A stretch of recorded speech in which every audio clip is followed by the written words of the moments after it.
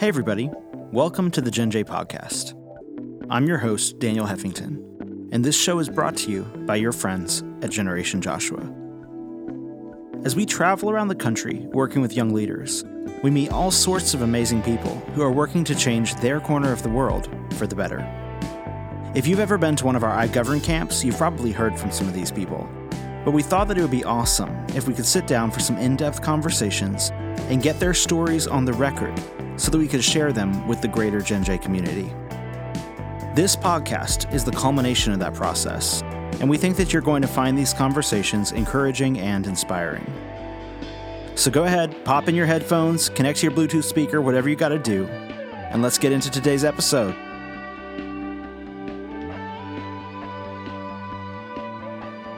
Hey everybody, welcome to the Gen J Podcast. I am here getting ready to have a conversation with Jeremiah Lorig, Generation Joshua's Deputy Director. Some backstory about Jeremiah. He travels America teaching young people the principles and practice of conservative politics, and he works on political campaigns. These pursuits have been his passion and calling for over a decade. Jeremiah has worked with Senator Wayne Allard of Colorado, the National Association of Evangelicals, the Arlington Group, HSLDA, and with over 100 political campaigns. For the last decade, he has coordinated Generation Joshua's campaign deployments, our student action teams, involving thousands of volunteers in scores of competitive races nationwide. He has also administered 3 PACs. In 2011 and 2012, he represented the Young Republican National Federation in the International Young Democrat Union, a pro-democracy alliance for greater freedom and small government, as a delegate to the London and Sydney meetings. That's some cool travel right there. He also leads historic and cultural tours of Europe, teaching about the roots of American liberty. When he is not busy doing all these things, Jeremiah likes to read and travel. He alternates between fiction and nonfiction, I'm told, to maintain a balanced reading schedule. So without further ado, Jeremiah Lorig, welcome to the show. Thank you. It's good to be here today. It's good to be talking with you.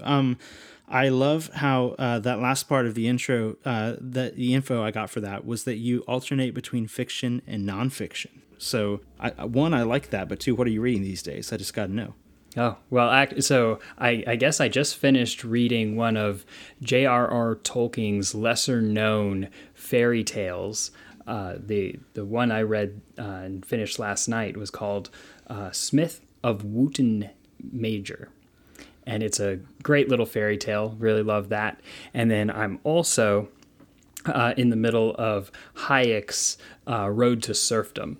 So that one's a bit more heady, but and definitely on the less fairy tale end of things. All right. Well, I have to say that this, I don't know if you planned it this way, but that's both sides of that coin seem like pretty significant pieces of literature. You know, your Tolkien fairy tale is hardly a paperback novel. You know what I mean? Yeah, and this one in particular was one that he wrote at the very end of his life. Wow. So it was one of the last things that he wrote, and it's a very short little fairy tale, but he put so much thought into it that it just oozes with meaning and significance that comes through for people who are really into the Tolkien world and mindset. That's awesome. I will get to the other questions, but final question on that. Is it one of those like Middle Earth peripheral stories, or is it completely something else? It's a different world. It's more of a fairy story than a traditional Middle Earth story. So there's the Fae and the village people and a big party with lots of food. He's really big on highlighting those common everyday experiences like eating good food. I love it. That's one of the reasons I've always loved Tolkien, is his descriptions of food and drinks and all this is super good. Another series that kind of did that super well was the Redwall series. Did you ever read any of those? I did. I don't think I only read one book of theirs, but their adventure side was more what I paid attention to. Yes. They were pretty epic. Yes. Well, awesome. When I was just going through, kind of just giving people a context for who you are and what you do with Gen J and beyond, there was a lot of politics in there. Not a surprise for anyone listening who knows Jeremiah, but what a lot of people might not know, and what I'd love to talk a little bit about, is going way back. What started you in the direction of politics? How did you begin on this journey? Oh, wow. Yeah. Thinking way back, what was the first, I guess, political thoughts of little Jeremiah's mind? I was more into the politics of Narnia when I was a kid, so I definitely wasn't paying close attention to what was going on in the national and international realm very much. But when I was a teenager, there was a very controversial president who had a lot of really scandalous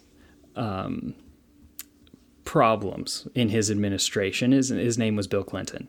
And when he was in the news every single day for scandal, I just remember that feeling of frustration that our country was being led by somebody who was such a bad example for somebody like me. And, I had, I guess, a bit of self-awareness of me just being a young man and, feeling like we should have better leaders. And so I was complaining about it, like, people are wont to do when they don't like the way things are going in their country. And I just found myself complaining. And I felt a very real conviction from God that challenged me with the thought, Jeremiah, what are you going to do about it? You're complaining a lot, but what are you going to do about it? Yeah. And when I began to think about that, I thought, maybe I should think about what I can do. What can I do? And so basically everything that I've accomplished in my in the political realm and in my life in regards to politics, I can give full credit to President Clinton because he got me started down this path. Oh my goodness, that's amazing. That's a fresh piece of info. I wonder, I don't suppose that President Clinton is aware of that yet, but if he listens to this podcast, he will know. He'll know that he's both the villain and the hero of my little story. Wow, that's fascinating. What do you remember, or do you mind sharing what you did based on that conviction? Like what where did you go from kind of realizing, okay, I need to get involved, to like, what did that look like to begin with? Yeah, so I had no idea what that should look like. I knew I wanted to do something, but I had no idea what. I had never been involved in any sort of political activity before. So I thought, well, I'm at a place where I need to start thinking about the future and college and, what am I going to do with my life? And so one of the things I decided to do was look at studying government. And so I ended up going to a small brand new liberal arts school that had just been founded called Patrick Henry College in Northern Virginia to study government. I knew I wanted to go there because I wanted to study government, and I figured if I was close to Washington, D.C., that would have opportunities for me to do that. And yeah, it did. That seems to make sense.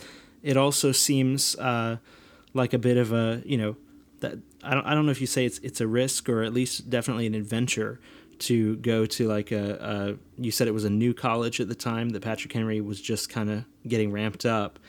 And then, now I know this, but everybody else might not, Washington, D.C., Northern Virginia is not where you grew up, right? Oh, no. I grew up, 2,000 miles away in the Great Plains and right nestled into the mountains of Colorado, in Colorado Springs. That's where I was born. That's where I grew up. That was where I had lived my whole life. And it was definitely a transition to go to the East Coast, and not just anywhere on the East Coast, Virginia, right outside Washington, D.C., kind of the epicenter of a whole world that I had never experienced before. I mean, I was more comfortable on a horseback and with a cattle brand in my hand than I was in any sort of D.C. Environment. It was totally new for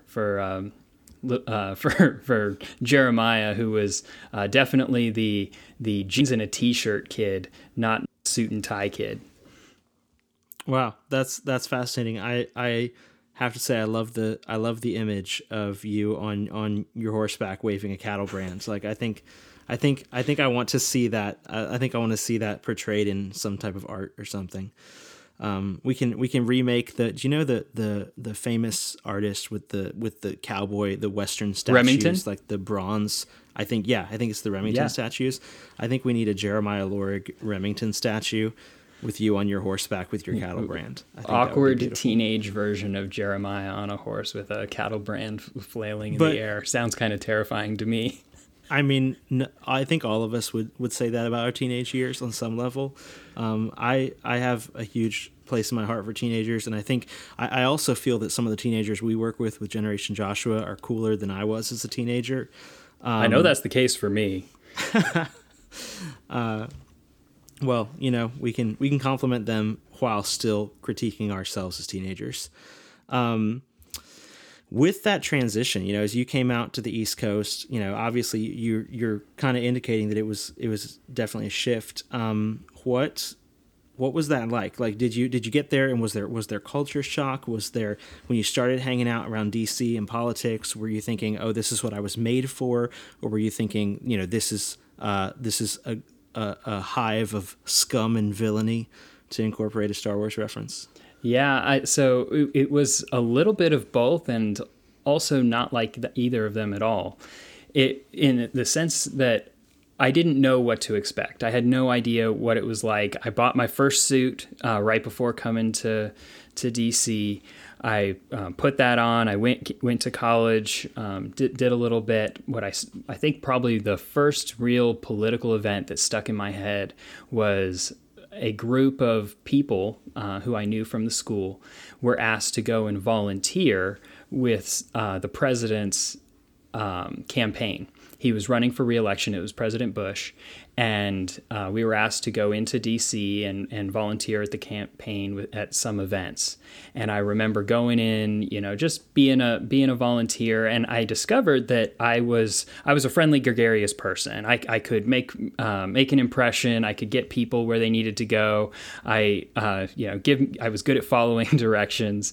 And at one event, I had done a couple, and so I was kind of known by the campaign.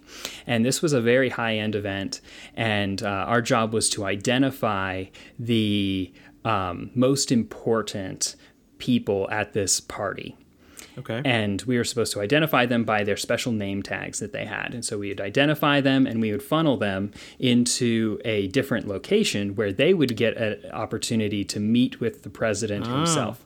It's like a VIP situation. A VIP reception situation, okay. Yeah. So our job was to get them over there, and after a little bit of doing that, they didn't need me identifying people as much anymore, and the head of the volunteers came over and said, "Can I get you to help me out with something else?" And so she pulled me into the room where all those people I had identified were now lined up, and they were lined up in front of a curtain, getting ready to meet the president and get their photo taken. That was what they were there to do.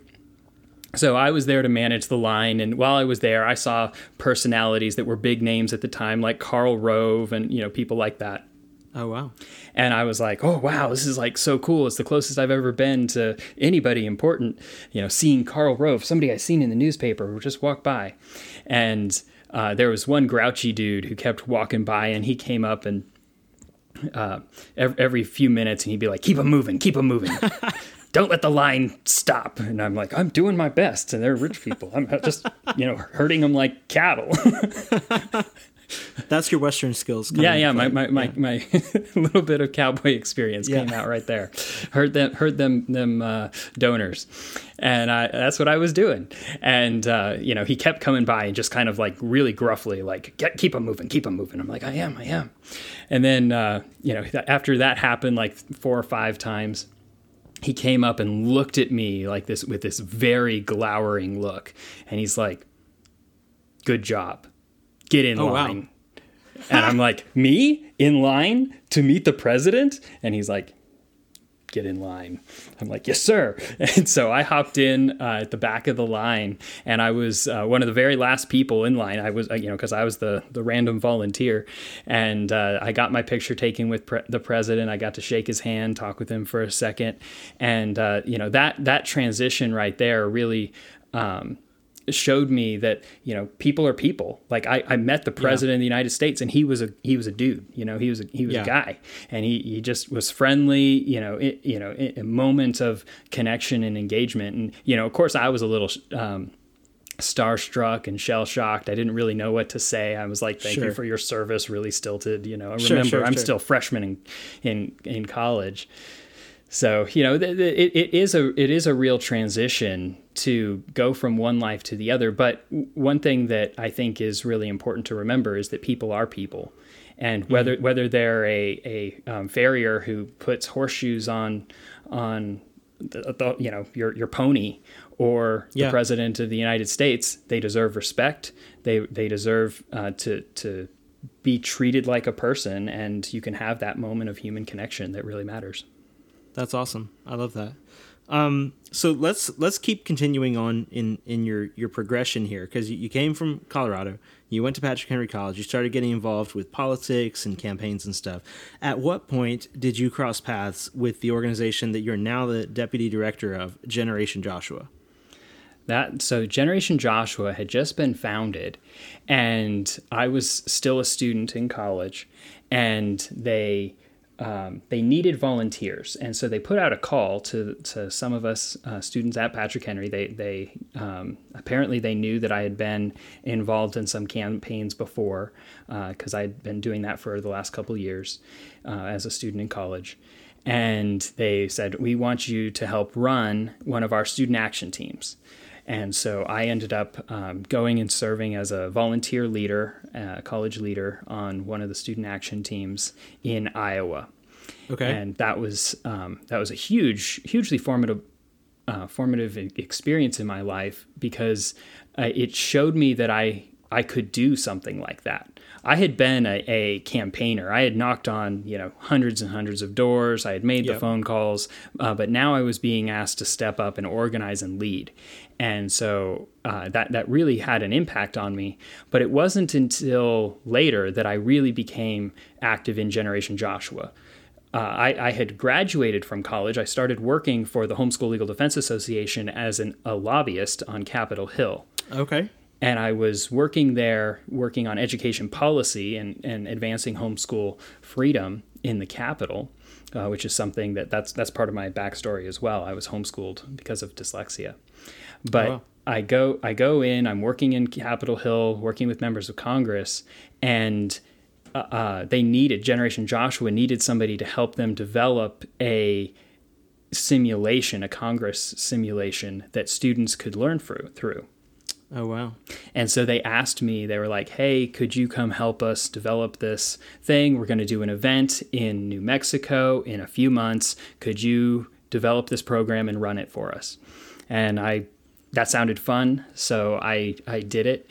And basically from that point on, I've always been a hop, skip, and a jump away from Generation Joshua, staying involved, being involved in the educational development and training, and I love it.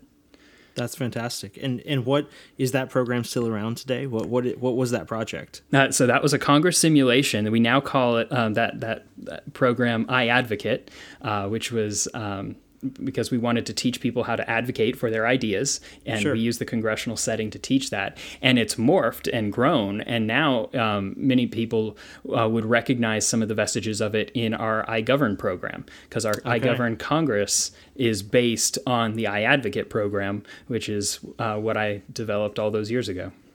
Wow! So it all started back then with a little side project. Definitely a side project. It was not your full-time lobbying job, but somebody needed some help and you jumped in. Yep. That's interesting how those things can lead to other things. That seems to be the story of life, as little things develop, and when you take advantage of the moment and jump at it, you never know what's going to happen. Yeah, and when you're willing to show up and do a good job with what you're entrusted at the moment. That happened. I see that in your story with meeting the president also see that in your story with the whole iAdvocate thing. That's really neat. So, now that you've been involved with Generation Joshua, you're no longer just, sneaking in to do some projects on the side and develop a program here and there. You're doing a lot of that stuff. You're doing, traveling around the country, teaching, speaking. And in fact, one of the things, everyone knows that most people listening to this podcast, if you're listening when it comes out, we're here in Northern Virginia. We're still under significant coronavirus lockdown. And so, typically, for both myself and Jeremiah, our spring would look a lot different. We'd be going around the country to do programs like he just talked about, iAdvocate, iNegotiate, other of these intensives.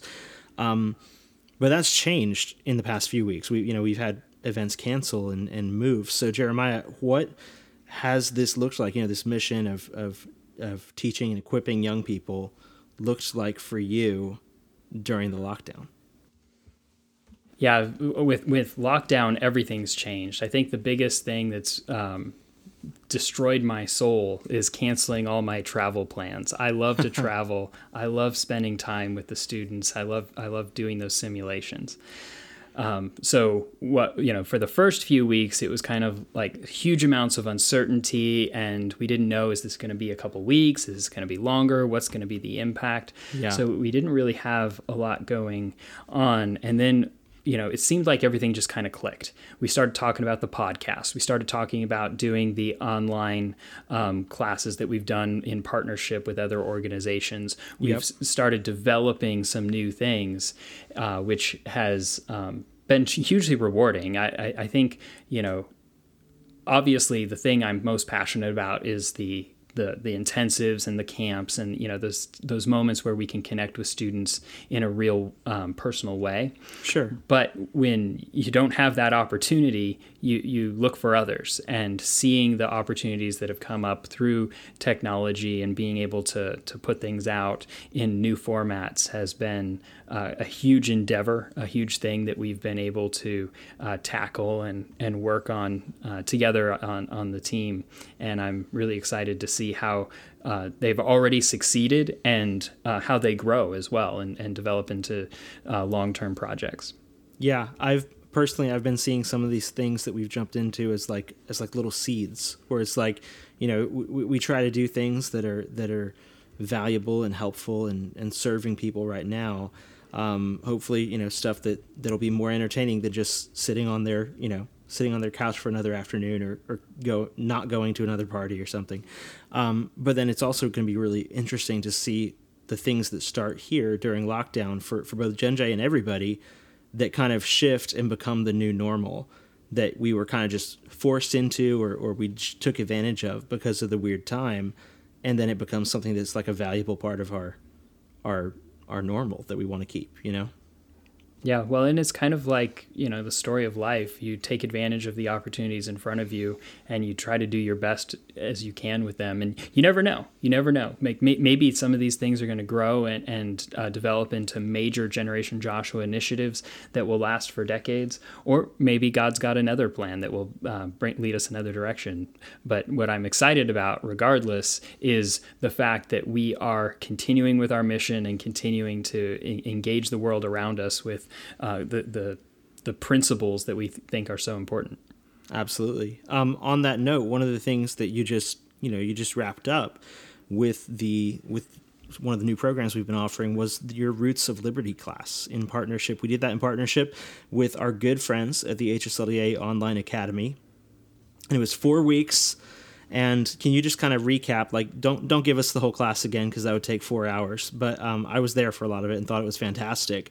So for the people listening who maybe weren't part of that class, can you just kind of recap 30,000-foot overview of what that was? Yeah. So I teach a class called iCitizen Live with the HSLD Online Academy. It's a full semester class that I teach there, and I love doing that. But what the idea was to work with them on a new idea, which was to take something that we already do in our camp simulations and bring it over to an online platform. And so what I decided to do is tackle the idea of where did the founders get their ideas? if Philadelphia is kind of the foundation of the liberty that we have today, Sure. where did the founders at Philadelphia have their roots? And so I called the class The Roots of Liberty. And what I did is I looked back at history and I said, okay, I'm gonna look at 4 cities that impacted the founders in their ideas. And so I took the ideas of Moses and Christ, Jesus, from Jerusalem. I took Pericles and Solon and Aristotle from Athens. We did Cicero and Caesar Augustus from Rome, and then a hodgepodge of ideas that come from London, that culminated in kind of the idea of individual rights, like the Magna Carta and the English Bill of Rights. Those institutions. And so we examined those, what they were and where they developed, and how those ideas impacted the founders. And so when the founders are in Philadelphia, they weren't just making stuff up. They were really smart people who were educated. They had done their research. They knew their homework. And so we wanted to see what those ideas were and how they incorporated them into the founding of our country. That's amazing. Yeah, I highly encourage people to check out Jeremiah's classes like that. iCitizen Live, I know, will have signups opening for the fall. Who knows? Roots of Liberty might even come back around. But is it true that if people come to iGovern this year, they have a chance to catch Roots of Liberty live and in person? Yes, that's where it was originally built for. That's what it's entirely based around. It's a lively discussion-based class, and I bring some artifacts to pass around so that you can hold a piece of history, and kind of make it come alive a little bit more. I saw a few of those on your Zoom screen, but I bet that would be pretty cool to hold them in person as well, and get to see what trinkets and weapons and everything else you've accumulated over the years.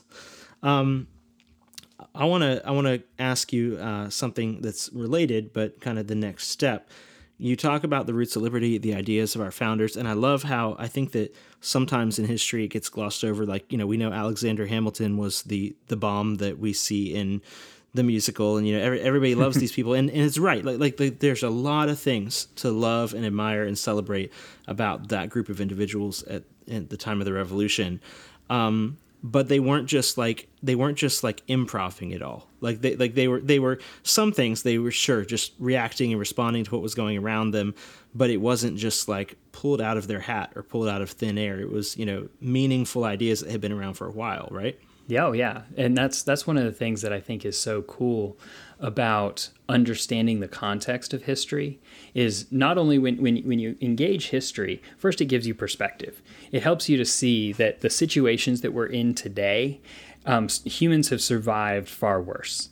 And so it gives you some sense of confidence in that. But it also, when you study history and you look at the kind of the places that things have sprung up from, whether it's Alexander Hamilton or Abraham Lincoln, you'll engage very complex humans. You'll engage people like yourself who have strengths and weaknesses. Yeah. And those strengths and weaknesses come together in a moment to enable this person to do something that will change the course of history. And so what I try to do when we engage these ideas is to look at both sides, realize that even these great heroes that have done incredible things for the development of freedom and the land that we love so much had flaws. Mm-hmm. And those weaknesses don't stop them from doing great things. And so we can see that in ourselves too. We can say, if God could use them with all their weaknesses, God could also use someone like me. Yeah. And that's what I love about engaging history, making it come alive, is you see that these are real people taking on life and surviving and thriving and doing something that's worthy of remembering. That's powerful. That's really cool. On that note, and this is, I don't know if this could be a tricky question, but you're talking about the principles that we celebrate here in the U.S. our country was founded on, that had their roots in all these other great traditions and civilizations. So how would you rate, if you were going to assign a grade to America today, whether you want to call it liberty or constitutionality, or, how well are we living up to those ideals in our present time? Oh, so that's so hard. How would I grade America today? I would give us a really enthusiastic B+. Okay. We're doing all right. At our best, we are the shining city on a hill that the world looks to and says, look at them, they believe in freedom. At our worst, we're not doing so hot. We've got some problems, we've got some challenges that we need to overcome. And so I think that, when you look at the broad context, our trajectory tends to be move towards freedom and then forget a little bit. And then we move towards freedom and then we forget a little bit. And so we're our heart's in the right direction. We're trying really hard. And that's the most we can ask out of people, right? Is to try hard. But sometimes we fall short. And what I love about America is that we're not defined by our worst moments.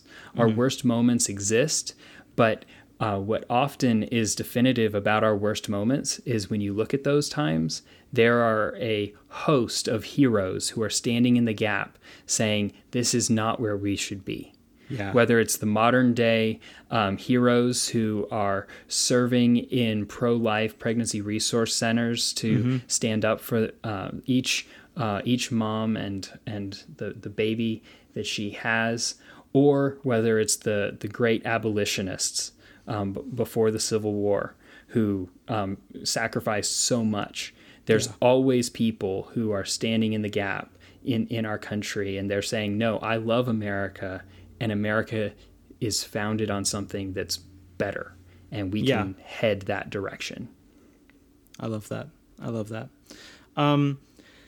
All right. Well, I love how we're diving deep here. And before, I have a few questions that are not quite as deep for you, but before we go there, let's keep diving for a minute. And I want to talk about, we're talking about politics. We're talking about these ideas. We're talking about ideas that are important, or ideas that matter. And one of those things that we never really shy away from at Generation Joshua is that intersection between faith and politics. We're an organization that is founded in faith. We're also founded in being engaged citizens and encouraging and equipping teens to understand how their country works, how they can make a difference, and why they should. So can you talk, because there's also the old kind of parable that, just never talk about politics or religion and you'll be okay with people. So we kind of talk about both. Let's discuss that. Why, in your opinion, from Jeremiah's perspective, why or why not should faith impact our politics? And, so you can start with that if you want. And then just on the off chance you say it should, how should it impact our politics? Yeah, I mean, obviously, the people who say that you shouldn't talk about politics and religion, they have wisdom behind it, right? What they're saying is, if you want to stay friends with people, avoid controversy. Right. The problem that we have is that attitude where avoiding controversy is the highest goal, the supreme aim, is that it's led us to a place where we have forgotten how to talk about politics and religion and anything that's controversial in a civil way. So what we've developed is these circles where we're only talking to people who agree with us, and we get a lot of affirmation from the people who agree with us, but then we get a lot of angst from the people who disagree with us, and the divide gets further, not closer. And we've forgotten how to have those conversations. So what I would say is we need more. We need more people talking about faith and politics in the right way, and that's the key. And one of the things that I think is vital is to remember that with both politics and faith, there's a heart and a mind. And you can't throw one aside for the other. You can't just use statistics and data to convince somebody about your faith, those principles that you hold dear, or to support a policy. There has to be a good reason for it that matters, not just numbers. There's got to be a heart. And so those two things have to go together. And so, in the end, we need to learn how to discuss things in a civil and thoughtful way. Is it always going to work? No. Are you always going to have haters? Of course. But that just because there are people who are like that make it difficult, doesn't mean that it's not a worthy endeavor to continue to grab onto and pursue. So I do believe that our faith should matter in the totality of our lives. If it doesn't, then it's not really your faith. Faith is something that you believe so much, or your religion is something that you believe so much that it impacts everything. Yeah. And for some people, that might be, watching the news every night. For some people, that might be, their favorite musician, whatever. I don't even know. We're very capable of coming up with things that are all consuming. Yep. What I believe, though, is that we can find the greatest fulfillment for that need to have something that's all consuming in something that's bigger than ourselves. And so when it comes to our faith and how it impacts society as a whole, that we need to take that very seriously. Awesome. On that note, not to just like keep throwing easy questions at you, but easy, he says. Yeah, joking, of course. But how can we? Because I totally agree with you. People use the term we're in bubbles, we're in echo chambers. How can we, as individuals and as a nation, get better about wrestling through the complex issues and talking about ideas that matter? Because I think one of the saddest things is to see people just kind of like awkwardly, stiffly get along in this kind of like not real community, just kind of a like we can keep this from blowing up and not really know what each other truly thinks, but we can just kind of grin and bear it type thing. So like, how can we get better at talking about these ideas that matter? So, and of course, that's the real challenge, right? Is finding ways to actually make the rubber meet the road. We all want to do that kind of thing. How do we do it? Yeah. For me, what I found some success in, and I am not an expert, is I go out of my way to find opportunities to interact with people who I know I'm going to disagree with. Okay. And I don't make those opportunities political. So I'm, for example, on some committees and various opportunities to serve in my local community, and some of the people there have very different political worldview than I do. Sure. Yeah. But what I do is I start by finding the things that we have in common. And it might be the fact that I love art, or I like to travel, or whatever the thing may be. And you build some common ground, and then you begin to know that person for themselves as a person, not as an enemy, not as whatever slap the label on them you want, yep, but as a person. And I found that to be somewhat helpful for me. But the reason it's such a complicated question with a complicated answer is each individual and each individual relationship is different. And so you can't one size fits all it, right? Yeah, there are some people that they are only political people. And so the only thing they can talk about is socialism and how income inequality is the biggest challenge to all of humanity. And right, of course, I can't necessarily agree with all of their thoughts on the issue. Yep. And that's okay, I guess. But it does have challenges. And so you're going to have to get to know each person well enough to find a way to talk with them about things that matter. Yeah, that's awesome. And, I don't know what you would say to this, but I think it does depend on the person, but I think that for some people, especially the ones who are like adamant about ideologies and they're just kind of always going to talk about it. There can sometimes, when you do it in the right way, be a dignity and a kind of a respect of disagreeing with somebody in a meaningful way, where basically like you're not just going there to trash them, you're not just going there to win some points, but you're like, if this idea is so important to you, then yeah, I will wrestle this idea with you, even if we come at it from different perspectives. Do you ever find that?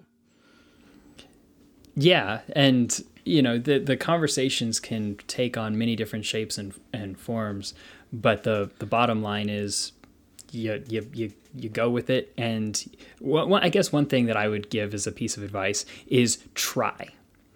You're never going to succeed if you're overthinking everything and you're like, oh, well, what if I do this? Or what if I do this? Or what if I do this? It's better to try and fail and have that awkward moment where you're both kind of looking at each other and you're like, oh, I kind of made a fool of myself, didn't I? And then they can laugh and you can laugh. And, sometimes that's the solution to the overall problem.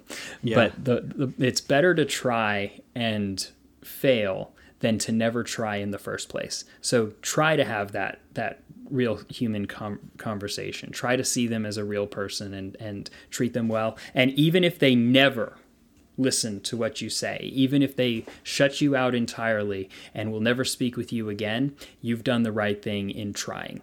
Yeah. Yeah. I think can be difficult to apply, but I think it's super important.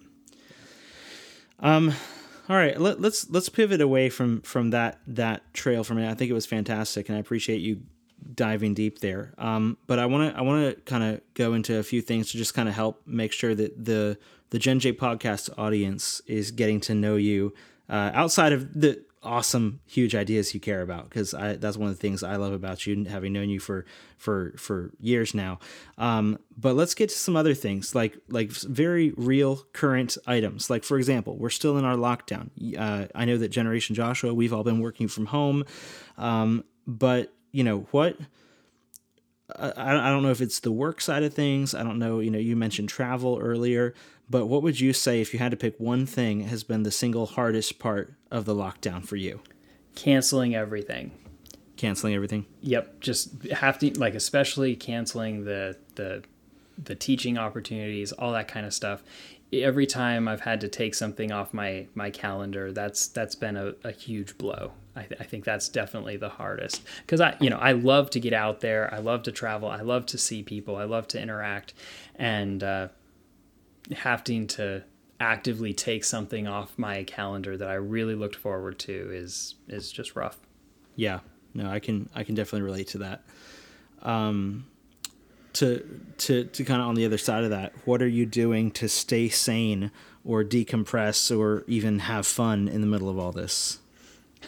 Well, that assumes you are staying sane, but I think you are. So that's a stretch. I wouldn't assume such things.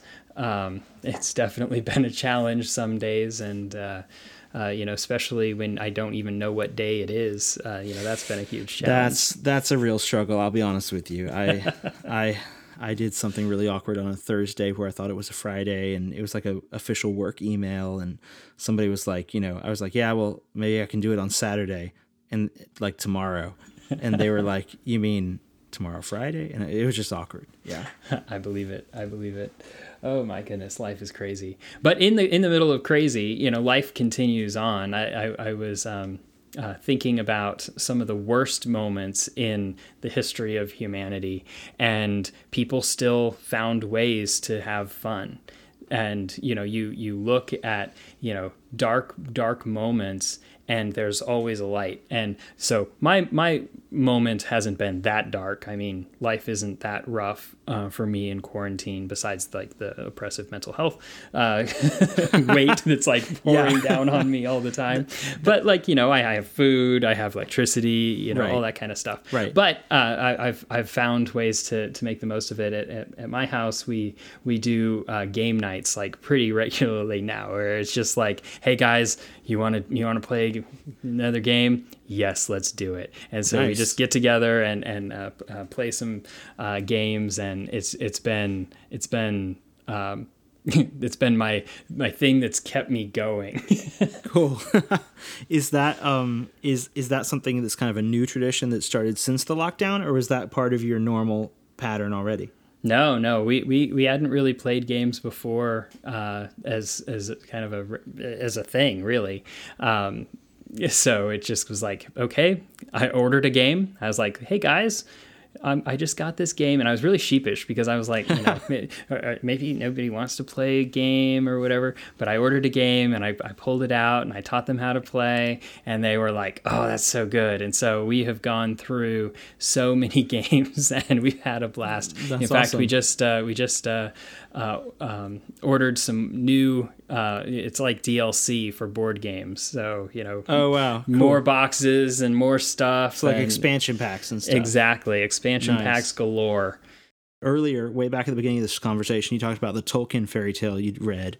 What would you say, like I don't care. It could be fiction, it could be entertainment, it could even be something in the news you've seen. But what story? Because I believe, and for anyone who's not personally familiar with you, but I think that one of the things I like about you is stories matter to you, and stories well told matter to you, and I feel the same way. So, what story or stories have impacted you during this time on a deeper level? Oh, now that's a hard question. I guess one of the, like, this is going to sound like I'm dodging the question, but it's kind of what just popped into my mind. The story that we're living, being in this time, being in this crisis, and seeing how different people react, and seeing people come together, and seeing people get angry, all that kind of stuff. That story is just blowing my mind. It's a moment in history that I've read about these types of moments. Yep. So that's something that I think is really impacting and helping, or I don't know if helping me, but it's shaping me in ways that I never would have predicted. Yeah. So that's definitely there. I have been reading quite a bit of Tolkien. I've read several of his books of late, his shorter books. And then this isn't a story, but I read a book called The Introduction to the Devout Life by St. Francis de Sales. And, I had never read anything by him. I didn't even know who he was. And I was amazed at the practical wisdom that he had about, dealing with difficult friends and staying consistent in prayer, and cool. Really very practical, because I think of saints and I think of these people who are so heady, they're geniuses and they've got their life figured out and they're just kind of floating through, and they don't have to worry about. They kind of glow and hover. Exactly. But his wisdom and his story and his advice was just so doggone practical. I was like, wow, this is impacting for me. That's really cool. I found it interesting, and I like what you're saying about like the kind of thinking of this moment as a story itself, and that I'll give you a pass. I don't think that dodges the question. I think that's a good answer. But Thank you. Yeah, of course. But it also occurs to me, we've talked about before the historical moments that kind of become the touchstones, the touch points are like the defining, like, were you alive for this? Do you remember this? And I'm not at all saying the events are like each other, but I remember that recently we had the discussion of saying, wow, now officially all the Gen J high school students that we get to work with were born after 9/11, the September 11th, 2001 terrorist attacks in our nation. That was kind of, for those of us who were alive and paying attention then, that was like a moment that sealed into our hearts and minds and the nation. And I think, again, I'm not saying that the tragedies are similar, but saying just the how they'll be remembered as like were you alive? Were you born before this, or were you born after this? I think the coronavirus and the way that's impacted everybody is going to be up there. I think it's going to be, maybe that'll be the next thing in 10 years where like none of our Gen J students remember the coronavirus. Yeah. Yeah. Well, and I don't know if every generation has a defining moment, but you can compare the millennial and the Zoomer by what kind of life experiences they had. Yeah. And the millennial will remember September 11th. Like that's Yeah. that moment of terrorism in the United States is seminal and impacting and world changing in a very tangible way. Yeah. And I think the coronavirus story that we're living through right now, it is something that almost nobody alive can say they've experienced something like it. Right. But now we're all experiencing it together. Right. And people reacting to it differently, but we're all living it in some way. Yep. And so that's going to be a common shared experience that is going to be something that we'll always be able to point back to and compare things to. Oh, when I was in quarantine, when I was stuck at home for 2 months, what did you do? I pulled out dry erase markers and I put tally marks on my front door, on my screen door, and I just like little things that you do to just stay a little sane. People, I totally agree, and I think that people are gonna it's gonna be such a touchstone that like I'm already envisioning there's gonna be like the dark humor memes that are like, somebody's busy with finals and they're like, can we have another lockdown because I could really use some time to study, like those things are gonna come out. And it's going to become a reference. Like it's going to become something that's like, this happened in a way that it's Christmas is way more fun than the coronavirus, but it's like Christmas where it's like everybody knows what that's like. It's like what did you do for Christmas? I did this, and you do the same thing with the lockdown. The other thing, and I'd be curious to see what you think about this. Do you think people are going to care more about their governors after this? Because, I think some people care a lot about governors, and some people are like, I have a governor. But this is I feel like every governor in all the 50 states right now is kind of in the spotlight way more than they were before. Yeah, and one of the things that I continually think, and whenever somebody asks, I'm happy to say, one of the things that we need to remember is that who is in office matters. They make decisions. And those decisions may not impact you, obviously. They may not impact you in big ways, but they're impacting people. And one thing that we're seeing with the moment we're in right now is that the decisions are impacting everyone. Yeah. And the character and wisdom of a governor is going to be measured. And, obviously the history books have yet to be written. We don't know what kind of the context of knowledge is going to give us in a few years or even a few months. But I think that each of these governors is going to be looked at, examined, and remembered on Election Day. And what they did and the wisdom they carried is going to determine whether or not they're going to be returning to the governor's mansion in their state. I 100% agree with that. And I think that it's interesting because most of the time, like as a statistic, I don't know what the statistic is, but I know it's a large statistic of the people in a state who just kind of aren't fazed or don't really bump into direct action from their governor while he's in office.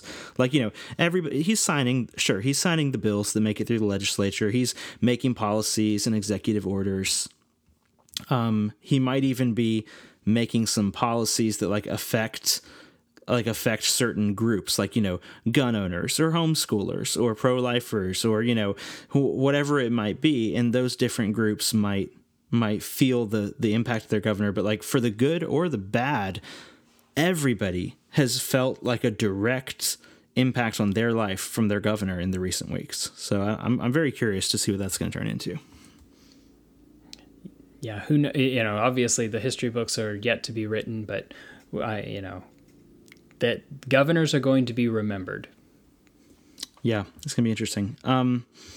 Well, hey, I think this has been a really fun conversation. I appreciate you taking the time and being willing to dive deep and let me ask you all of the lighthearted questions, but also some really, kind of fairly deep questions. I didn't, kind of on purpose, but you didn't get a ton of time to like prep answers for this or something. So I appreciate you sharing with the podcast audience.